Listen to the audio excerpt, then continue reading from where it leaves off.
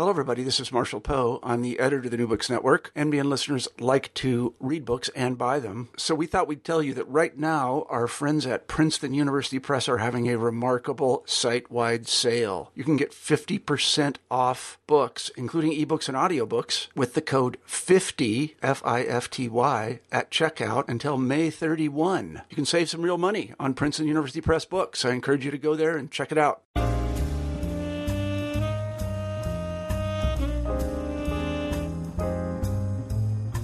Hello and welcome to the African American Studies channel of the New Books Network.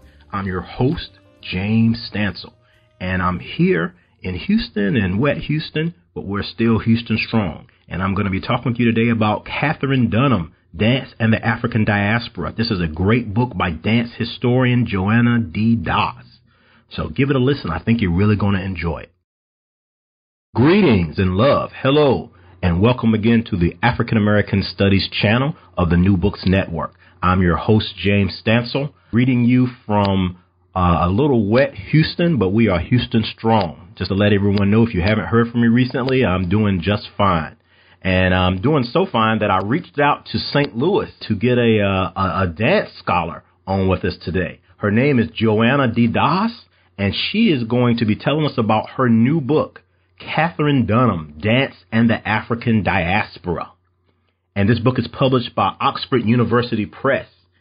And Joanna is an assistant professor of dance at Washington University in St. Louis, or WashU as it's affectionately known. So Joanna, how are you doing today? I'm doing great. Thank you so much for having me, James. It is my pleasure. This gives me something nice to do so I can turn off the television and not see all the struggles that we are having here in Houston. So thank you for giving me that opportunity today to focus on some other things, some different things. So Katherine Dunham, I learned about her a little bit when I was coming through school, and anytime I see something about Katherine Dunham, I get really excited. Unfortunately, I had two left feet as a young person, so I couldn't dance. So I'm always excited about people who are really good at dance. So I really want to get you on and share with some people who may be interested in dance and African-American history with dance and may not know about Katherine Dunham. And so I was like, wow, look at this book.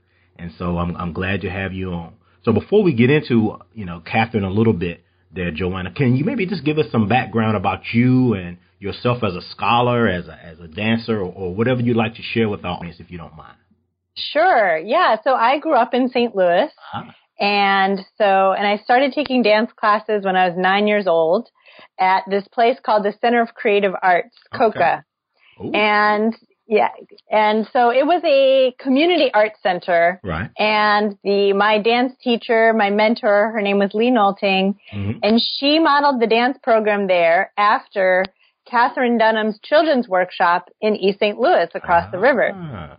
At that time, Katherine Dunham was living in East St. Louis. And Lee Nolting, who is an incredible human being and really one of my first mentor, taught at the Katherine Dunham Children's Workshop and lived in East St. Louis and came and taught us jazz dance at COCA. And she really brought this vision that the arts could create community and bring people together. And so, as you probably know, St. Louis is a pretty segregated city and with a lot of racist history. And COCA was one of the places that people really actually came together. Wonderful. And so growing up, that was my understanding of what dance could do. And I didn't quite realize that was because of Katherine Dunham, that in other places in the country, dance studios aren't necessarily that way. No, they aren't. So she was a major influence in my growing up. And the jazz dance we did was Dunham, heavily influenced by Dunham technique. And then sometimes Lee Nolting's husband, Daryl Braddock, his picture's in the book, in the chapter on East St. Louis, he sometimes came and taught us Dunham technique classes. So as a kid, I got some exposure. Then I went off to New York for college because every 17-year-old dancer wants to go to New York. Of course. And then I decided a professional dance career wasn't for me. I wanted to write about social justice and be a part of making positive social change. So I went back to grad school. But I realized I also still wanted to write about dance. Mm-hmm. dance is something, once you fall in love, it never leaves you. Of course. And so I felt that I realized the way to bring my interests together was to write about Katherine Dunham. Ah, wow. And I felt like, to me, she was kind of the center of my dance world. Mm-hmm. And I met all these people in my undergrad institution and at Columbia University, where I got my PhD, who hadn't heard of her, even if they were dancers or even if they were African American studies majors. She wasn't really on their radar. And I wanted to show how important she was, not only to dance, but also to the civil rights movement or the long Black freedom struggle. So I got my PhD, and my mentors there were they're actually a husband and wife team, killer duo. The Lynn Garafola, who's an incredible dance scholar, and her husband Eric Foner, who is an incredible historian. He mostly writes about Reconstruction, and he's a great public scholar too. He's really my role model in that way. He's recently published an op-ed in the New York Times about the Confederate memorials and things like that. So between the two of them, they were great mentors to writing this dissertation, which then turned into a book. And eight years later. So 8 years later, here you are, Joanna. Yeah. Well, thank you for your hard work in that regard, and Katherine, I'm sure would be proud that that her work inspired someone like you to go down your path and to, educate others across the country, beyond St. Louis and St. Louis area about the great things that she did there. So kudos to you as well. And thank you for giving a shout out to all those folks that were meaningful for you. Hopefully they're listening. All right. I'll tell them to listen. Yes. Absolutely. So yes, all of you whom Joanna mentioned, definitely listen to the New Books Network, the African American Studies channel. We have many things that you would be interested in. And if you've got some books that you'd like to come and talk with us about, come on over. We'd love to hear from you as well. So, Joanna, you can connect us if there are any that, maybe would be interested in participating and have something that our audience would be interested in learning about. So wonderful. And we're here with Joanna D. Doss. She's a professor of dance at Washington University in St. Louis, Missouri. She is an assistant professor of dance. So what exactly does that entail as assistant professor of dance? I really want to ask you that as well. Yeah, so I did my PhD in history, but as I said, dance never really left me, even though I said, I'm done with that professional dance career. I couldn't stop dancing. And then when I started researching the dissertation on Katherine Dunham, I started to reconnect with Dunham folks and realized there's an annual summer seminar and an annual summer workshop where you can learn the technique and really dig into it. Cause Katherine Dunham created her own dance technique. That's one of the wonderful things that she did. And so when I started taking those dance technique classes again, something awakened in me, right? From my childhood. Like, this is the way I used to dance. And that nothing else had quite fit. Ballet didn't quite fit. Other kinds of modern dance didn't quite fit. Katherine Dunham's blending of Afro-Caribbean dance and modern dance and ballet and this fusion that she created really spoke to me. And that's the way I had danced as a child, right? So it came back to me. And so I found a real home with those folks in their annual summer workshops. And that's why I'm now certified to teach Dunham technique. So, as a professor of dance with a PhD, I do it all. I teach the history of dance throughout all space and time. Awesome. Yeah, and then I also teach dance technique. So I'm in the studio, I'm in the lecture hall. I try to bring those together sometimes.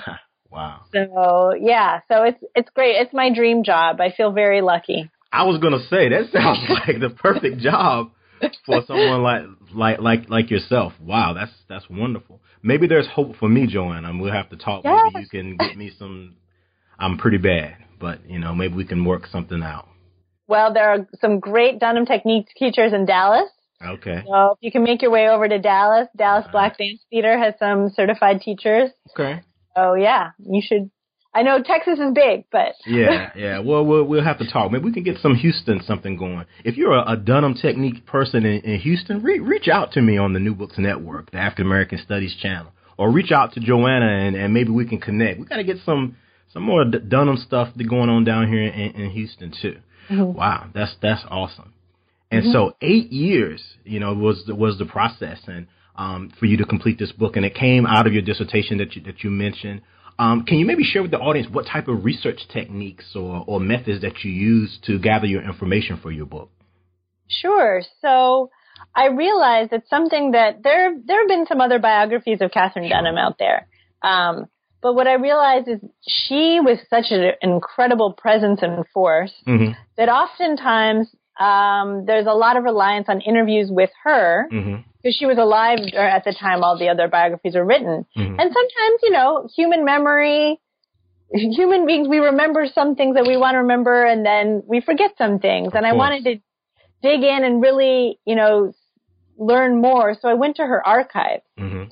So she kept all these things, even though she traveled the world. Somehow she kept letters and diaries and everything, and she kind of knew how important she was going to be. So I went to Southern Illinois University at Carbondale. They have a whole archive of her materials. Okay. I went to, then she donated more materials to the Missouri History Museum, and those archives were closed to the public because they still had people's social security numbers in there and bank account numbers. No one had ever processed the papers and gone through and kind of crossed that stuff out. Right. So I said, I want to look at that. Can I process the materials for you? I'm not a trained archivist, but I can, learn quickly. So I got a grant from Columbia University and I went there and I processed that collection. Look at you. And, made it available to the public. So I actually wasn't even the first person to use it. This scholar from England came over and looked at it. So that made I really am happy to try to spread as much knowledge about Dunham as possible and make as much material as accessible as possible. So that's wonderful. So lots of archival stuff. And then I did interview a lot of her former dancers and students, as many as I could. And then I also, as I said, I started learning the dance technique again to really get it in my body so I could kind of really understand what it feels like to do her movement. Wow. And then I also went to Haiti. I felt like that was a piece that I could add, because now we're in a moment where people are thinking more internationally and transnationally. And so I wanted to really think about her influence outside the United States also. So I went down to Haiti in January 2016. That was kind of the last piece of research I did. And it was incredible. It was incredible to go there and talk to people. I talked to a 98-year-old woman, Vivian Gauthier, who is one of the foremost Haitian folk dancers, and listened to her talk about Katherine Dunham's influence. So yeah, interviewing people, dancing with people, going and digging in the archive, all that, including places dance scholars don't normally go, like the National Archives in Washington, D.C., the State Department. And we can talk about that when we talk about her trials and tribulations with the State Department. But I had this hunch that they probably, had some stuff on her. And, so I found State Department and FBI files on Katherine Dunham. It was interesting to also just bring her into the broader historical story of what was happening in the United States in the mid-20th century. Absolutely. Right. So for you young scholars out there, 8 years, and you heard the type of research methods that Joanna did, and she even went to some places that she said some dance scholars would not normally go. But to get a well-rounded picture of someone when you're trying to present a biography of them, you have to maybe explore some avenues that maybe previous works have not explored. You have to be willing to go out and do some different kind of things, and she did. And this is definitely, I recommend this text about Katherine Dunham here. It's a wonderful text. Which book is this we're talking about? We're talking with Joanna D. Dawson. The book is Katherine Dunham, Dance and the African Diaspora, and it's published by our friends at Oxford University Press.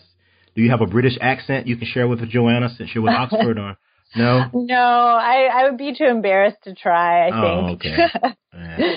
And she's an assistant professor of dance but a historian as well. So I guess we can call you a dance historian. How about that? Yeah, that sounds perfect. Yes, a dance historian at Washington University in St. Louis. And for all you St. Louis folk out there from the Lou or whatever, she's a St. Louis person as well, right? Mm-hmm. I'm not going to ask you if you've ever met Nelly or anything like that. I won't ask. Oh, it's too late. I did. I've not met Nelly, but he went to my middle school. Oh, okay. So he's a few years ahead of me. All right. But yeah. And so folk who've never been to St. Louis may not realize they have that Walk of Fame with all the stars of the well-known St. Louis people there. And pretty soon we're going to see Joanna D. Doss, the outstanding dance historian, is going to be amongst those stars, right? What do you think, Joanna? I think so. Perhaps. All right. Well, thank you for giving us a little bit about your background, and you teased us a little bit, when you talked about some of the things with Katherine Dunham and the State Department and some of those kind of things. So if you don't mind, maybe can you, maybe get into your book a little bit and maybe tell us some of the interesting things that you found or that you want to share, so people who are interested in and buying your book or checking it out in the library can kind of know some of the things that are going to be in there. And then maybe, for those, like you said, Joanna, who don't know, they're like, well, who is this Katherine Dunham? Maybe kind of bridge that gap for us as well. Sure.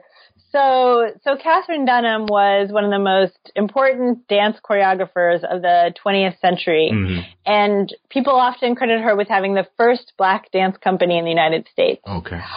There were, of course, black choreographers before her. So she's not the first person, but her company became nationally and internationally famous. And she trained so many of the dancers and choreographers who then trained the next generation and the next generation. So she's often called the matriarch of black dance, although she sometimes didn't like that term, but people really see her as an important ancestor in the dance community. Right. And so what really got me interested in this book is I really wanted to think about artists as activists. What does it mean? What does it mean for an artist to be an activist? And how did she in particular balance wanting to be a part of social justice movements, but also sometimes saying, you know what, like I'm an individual artist and why do I always have to be political? Why can't I just be my creative self? Sure. And other times she needed to make a living, right? And and one thing that's unique about choreographers as opposed to maybe a painter or a writer is she didn't have to just support herself. She had to support a company of 30 dancers. Wow. And musicians and administrators and stagehands and set designers and costume designers. She had a lot of people depending on her financially. And so that in itself, you could also say is a political act because when she got started in the 1930s, there weren't too many jobs for African American dancers, and she provided training and jobs for a lot of people. And so she felt it was important not to just have a solo career, but to employ a lot of people. Okay. So that was a question I started with. What does it mean for an artist to be an activist? How can artists contribute to social change? How did Dunham balance that with these other things she wanted to do? And so I started to look at what she would do on stage through her creative work, and then also the actions she took off stage because she became a celebrity. We don't have too many dancers who are celebrities today. I don't know who comes to mind first for you when you think of a dance celebrity. Any thoughts? None that don't also sing or something, right? I guess Savion Glover, maybe. Yeah, I think of him and maybe like Misty Copeland, the ballerina. Right. Yeah. Yeah, but that's about it. That's about it. But back in Dunham's day, dancers were celebrities. She was on the front page of newspapers, right? Not just the arts section. So she used her celebrity status to fight against segregation and racism. And then on stage with her choreography, she also sort of fought against negative representations, but even went beyond that. I see her as one of these artists who wanted to change the way we saw the world.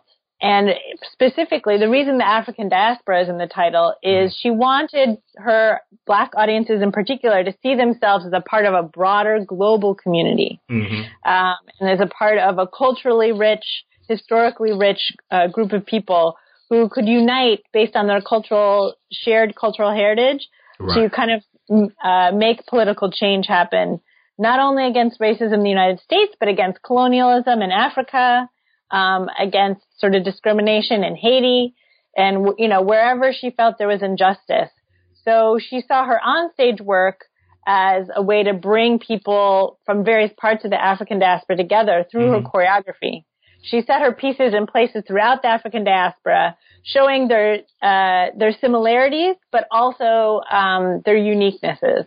So she tried to invest in kind of social change both in her onstage creative work and offstage. Wow. And so, so for those folk who aren't familiar with Katherine Dunham, as you heard Joanna say, right, in her introduction right there, wow. I mean, she was more than just a dancer, you know, and we think about people, you know, people mention like LeBron James, you know, and other athletes, and Colin Kaepernick and so on and so forth, or actors, or, you know, other performers who are more politically active now, you know, and that was something during that time period. I mean, it was almost expected that you would, you know, maybe kind of speak a little bit more about those things. And so, unfortunately, a lot of that, you know, particularly with, you know, Katherine Dunham, you know, people think about Muhammad Ali and folk like that. She's kind of been lost to time a little bit. Do you think maybe her being a woman may have had something to do with that as well? Yeah, I think her being a woman, and also that dance is not as popular of a art form as music. As you said, you know, I think of her, it's hard to find a parallel to her today, but I think of Beyonce. That's a good one. In a way. Yeah, especially because when Katherine Dunham started, she wasn't quite as political. And in fact, in 1941, this reporter did an interview with her, and she said, Emily Herzog was a reporter, and she said, Katherine Dunham is curious, and she used the term Negro because that was the term used at the time. That was the term, sure. Yeah, as she's curious as a Negro artist is that she's not very political. But within 2 years, Katherine Dunham, after going on tour around the country, she quickly became politicized to what was happening because she faced discrimination everywhere she went. I forgot to mention she was born outside of Chicago, in a suburb of Chicago, went to University of Chicago for college, and kind of lived in these circles of interracial academics and artists. And of course she faced discrimination in Chicago, but she kind of stayed in those circles. Sure. She had a white husband, John Pratt. But then when she went to Hollywood and went on national tour, she faced time and again people saying, no, you can't stay in this hotel. No, you can't eat in this restaurant. And so that really galvanized her. And can I tell you a little opening anecdote from the book? Absolutely. Yeah, I'll tell you a story of her offstage activism and then a story of kind of her onstage activism. Please do. So in 1944, she and her company toured to Louisville, Kentucky. And she learned that the theater is segregated and the black section is completely full, sold out, and there's dozens and dozens of people on the sidewalk waiting to get in to see her. The white section has a lot of empty seats. So she says to the manager, I don't want to go on stage unless you let in the African-American audience and desegregate the theater. This is ridiculous. They want to see me perform. And he said, I'm going to call the police if you don't fulfill your contract and perform. So here she is. What does she do?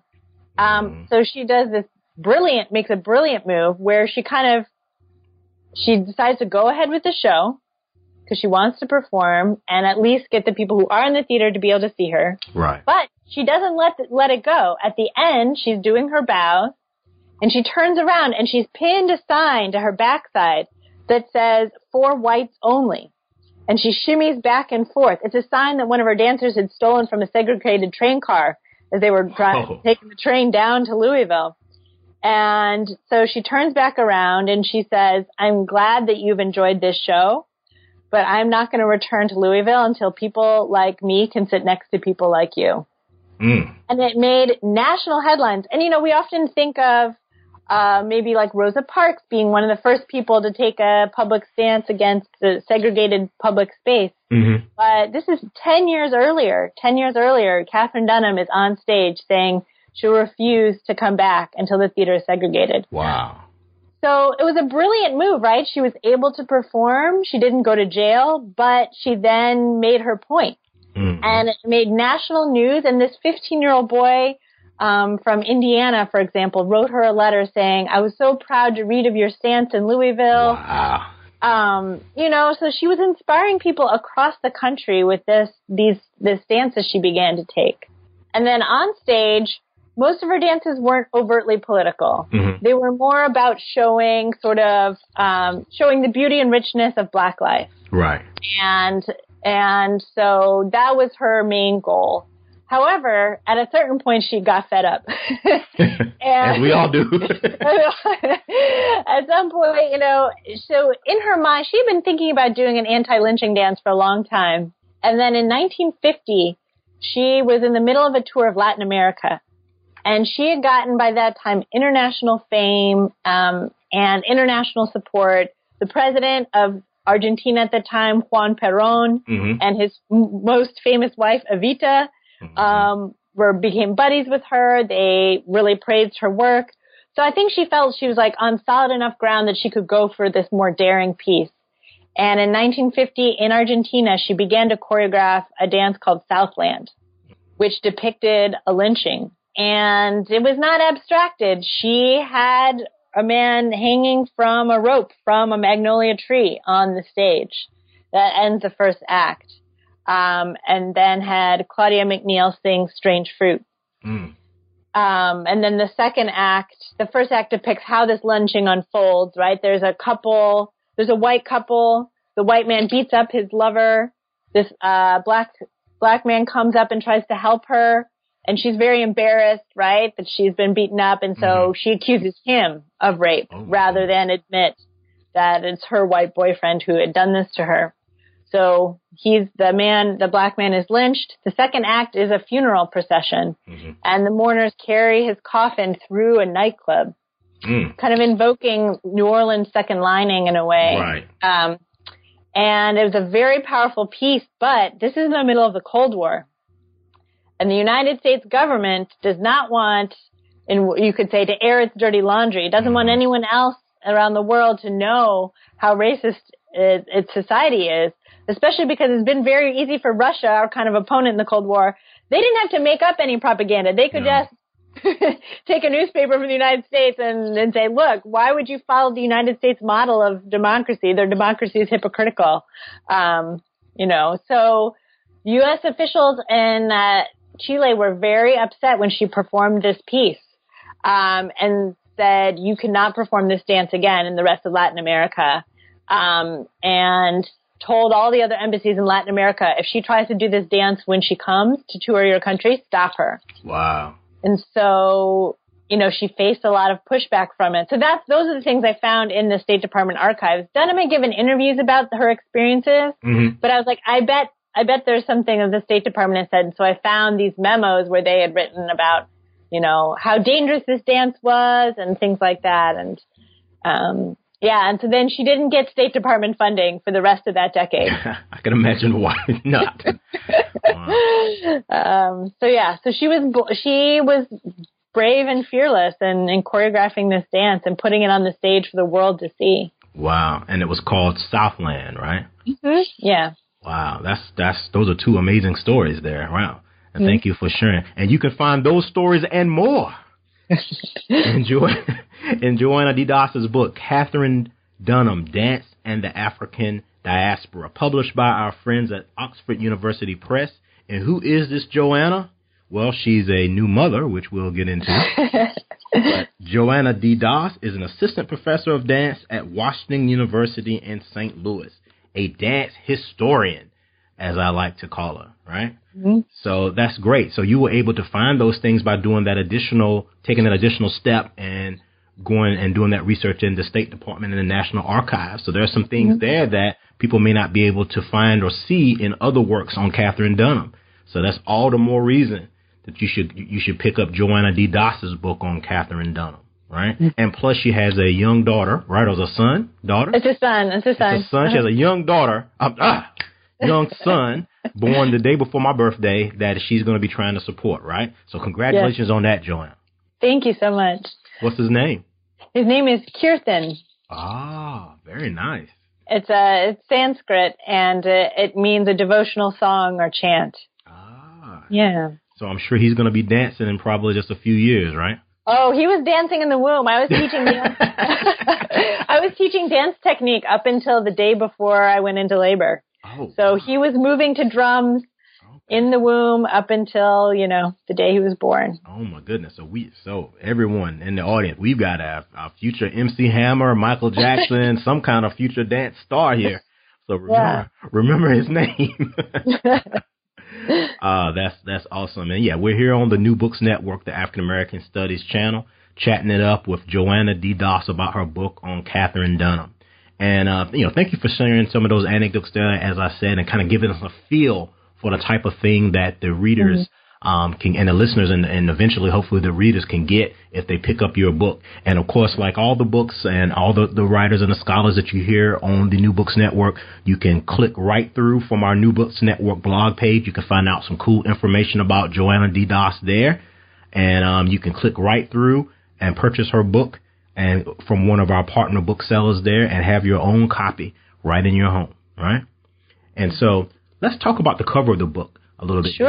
I like to talk about the cover of these books, and so people can know when they see it, this is what they're viewing. But also, let's kind of get into the background of the book itself. This is a beautiful cover, a nice kind of lime green look, and it's a beautiful picture of Katherine Dunham on the cover. And you've already told us a little bit about the title, Dance in the African Diaspora, why you chose that title. And I guess your publishers allowed that title to be used for the book. Sometimes that doesn't always work that way. But in your case, it did. But maybe can you tell us a little bit about the image? Is this an image that you chose? What is this image, and why was it important from your perspective for the book, or the publisher's perspective, whomever chose it? Okay, I chose it, and it does have a good story. So, all right. First of all, I wanted to use an image that hadn't been used before in other books. And so I found this picture in Italy, of all places. Oh. So one of the interesting things about Katherine Dunham is that, she was not only a brilliant artistic genius, in brilliant intellect. As I said, she went to University of Chicago. But she was also emotionally brilliant. They talk about emotional intelligence nowadays. She knew how to make special connections with so many different people. Wow. So when she went on tour to Italy in the 1940s, she developed a very strong friendship with an art historian named Bernard Berenson. He was in his 80s. She was in her 40s. But they began what she calls kind of like a love affair of the mind, right? It was never physical, but they had this deep connection. And he actually was an Jewish American who lived in Italy and studied the Italian Renaissance. So they began this friendship, and they wrote each other letters back and forth for 10 years while she was on tour internationally. And somehow he always found what address she was at and, things like that. So they wrote letters until he passed away in his 90s. Wow.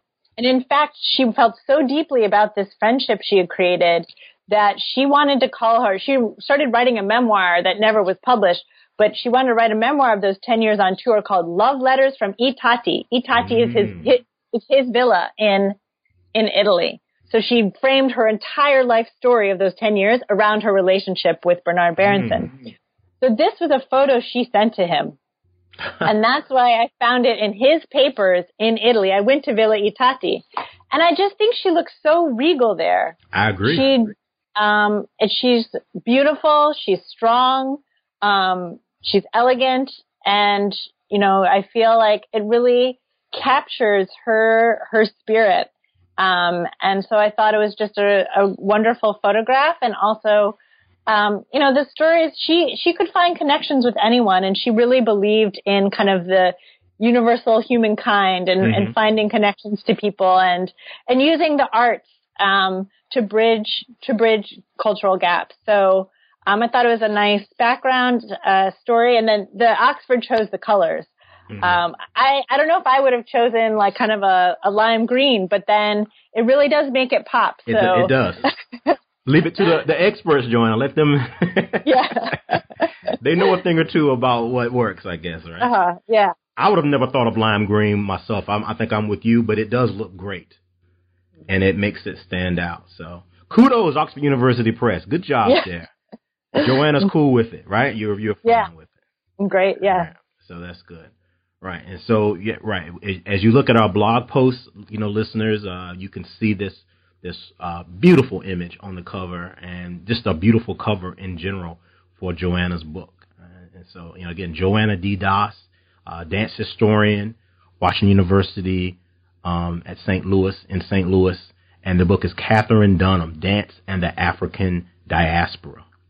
Wow. And so it's been great talking with you about these things and talking with you about Katherine Dunham, and even learn a little bit about your life, Joanne. I mean, I think, you're sort of like me. We don't like to talk about ourselves very much, but you have a, very interesting story. And, and as you mentioned, those other folk who were influenced by Katherine Dunham, you certainly can include yourself among them. And, have led to you to have, great success. We never know when we're young, those influences and those things that are important to us that help shape our, our lives. And you never know. Someone listening to this podcast right now may be motivated to go pick up this book or learn more about Katherine Dunham. And it just goes on through the future generations, right? Yeah. So definitely. Thank you so much for writing this book and making it accessible for people in 2017, in the 21st, century. This is, more of a kind of a current, accounting. And like you said, you did some additional research or some different research and a different approach than maybe that had been done in the past. So that makes your book unique in that regard, and certainly worthy of being picked up, even from people who maybe have some other Dunham books. You'll learn some different things here in this book. So kudos to you, Joanna. Thank you. That as well. And, before we go, because I know she's got her baby in the other room, Mom is like is taking care of her baby while we have this interview. So we don't want to keep Joanna all day. But I did, Joanna, want to give you a chance if you would like to share any current things you're working on or future research projects that you kind of have, in your mind. And then places where people can find you, if they're interested in sending you messages or writing or letting you know about the book or just sharing their experiences with Katherine Dunham, perhaps. Sure. Yeah. I'd love to talk to anyone who's interacted with Katherine Dunham. And, when I'm going to different cities to do book talks, and I always bring someone, have someone from the Dunham community join me in the talk. So I'll be talking in Chicago and New York. Hope to get down to Houston. Okay, we're going to talk about that in a few minutes. So, yeah. Anyway, if you just Google, probably the easiest thing to do, just Google my name and my Washington University page will pop up, and you can find my email address through there. And that's probably the easiest way to get in touch with me, is through that. Straight up through your work address, right? Yeah. Now I've forgotten the other question you asked. Oh, yeah. Well, that's pretty important for people to be able to get in contact with you. And again, we'll have a link to your Washington University page too on our blog site.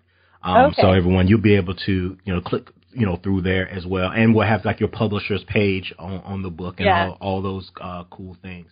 And the other question I asked Joanna is, what's next? What's next? Well, other than taking care of your baby, that's definitely next. But, or any current or anything you've done recently that maybe something you've done in the past that you want to point people to if they're interested in the type of work that you do or future projects, anything like that you want to share. Sure. Well, first I'll just say, I just have one more thing I just wanted to say about Katherine Dunham. And I hope that the book is an inspiration to people who, a lot of us are interested in kind of building a new social justice movement now, both Black Lives Matter and kind of trying to fight the current political climate. And I think Dunham is a true inspiration. When times are kind of dark, it was always a joy to go read about her and dig back into her life and her resilience. Wow. Yes. She lived through dark times also. I mean, it wasn't like the Cold War was a piece of cake, or segregation or anything. Jim Crow, she was resilient. She was strong. She kept being creative. She kept creating, a vision of a better world on the stage and in the dance studio when she taught her dance technique. So I hope the book can be an inspiration for people today who are trying to figure out how they can use their voice and their artistic voices to kind of make the world a better place. And I think, I hope that they can find inspiration in her story. Well said. So yeah, and other things I'm working on right now. I'm interested in musical theater dance actually, because there hasn't been a lot of work on dance in musical theater. But musical theater is a way most people see dance, right? Like most people don't go to. I bet you've more recently seen a musical than a dance concert. My guess. That's my guess. That would be absolutely. So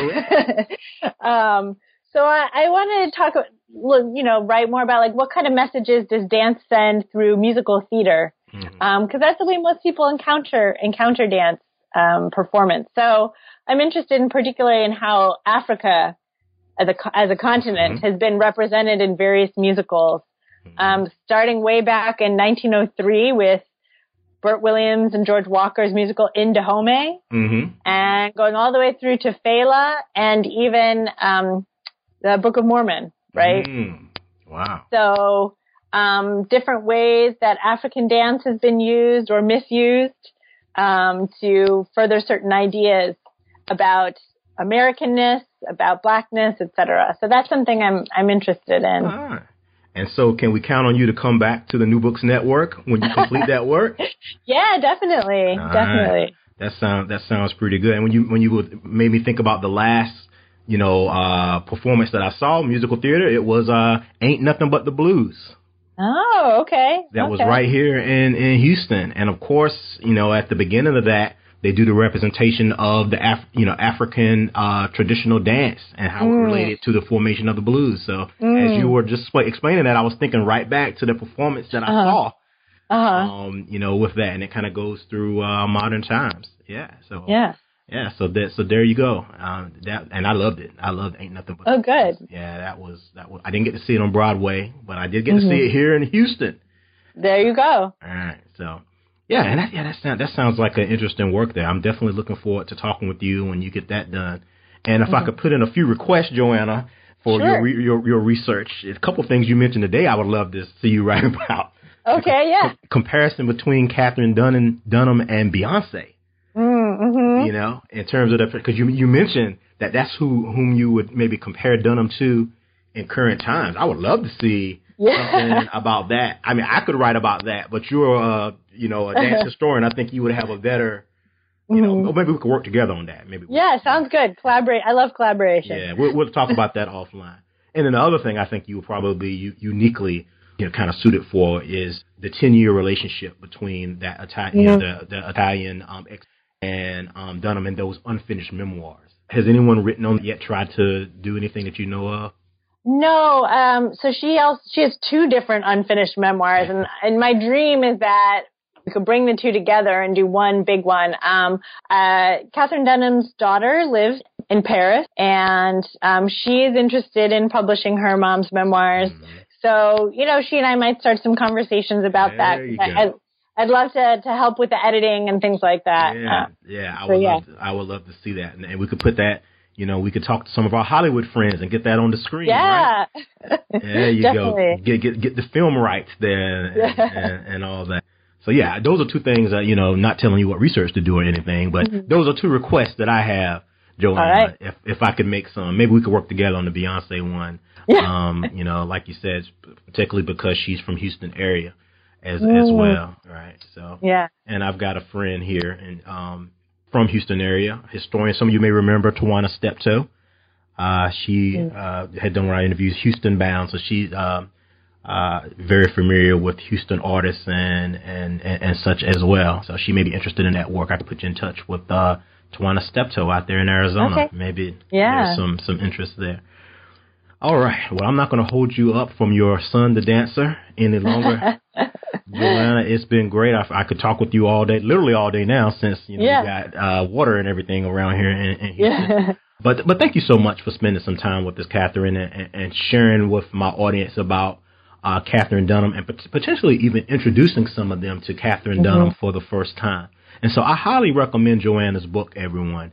And again, the book is Katherine Dunham, Dance and the African Diaspora. And the author is dance historian from Washington University in St. Louis, WashU, as it's affectionately known, Joanna D. Doss. She's a St. Louis native there. She came back after spending some time in New York doing that dance thing. And the book is published by Oxford University Press.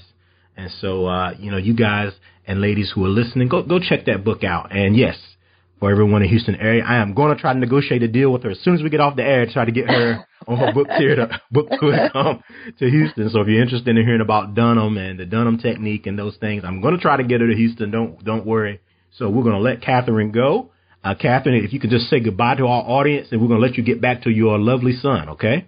All right. Well, bye, everyone, and thank you so much for listening. Absolutely. And thank you also from me on the New Books Network, the African American Studies channel.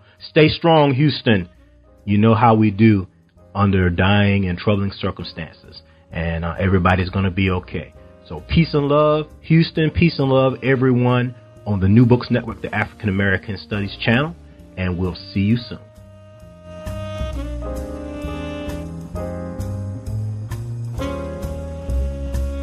All right, we are back on the New Books Network, the African American Studies channel. I'm your host, James Stansel. Thank you so much, Joanna D. Doss, for the great interview on your book, Katherine Dunham, Dance and the African Diaspora. This is a really great book, y'all. I think you should definitely check it out, especially if you don't know anything about Katherine Dunham, because Joanna did a great job here with this book, and I'm really anxious to see some of her future work on dance history. I think it's going to be great. So check this book out. Oxford University Press is the publisher. So on that note, peace and love. Stay strong, Houston. And we'll see you next time on the African American Studies channel of the New Books Network.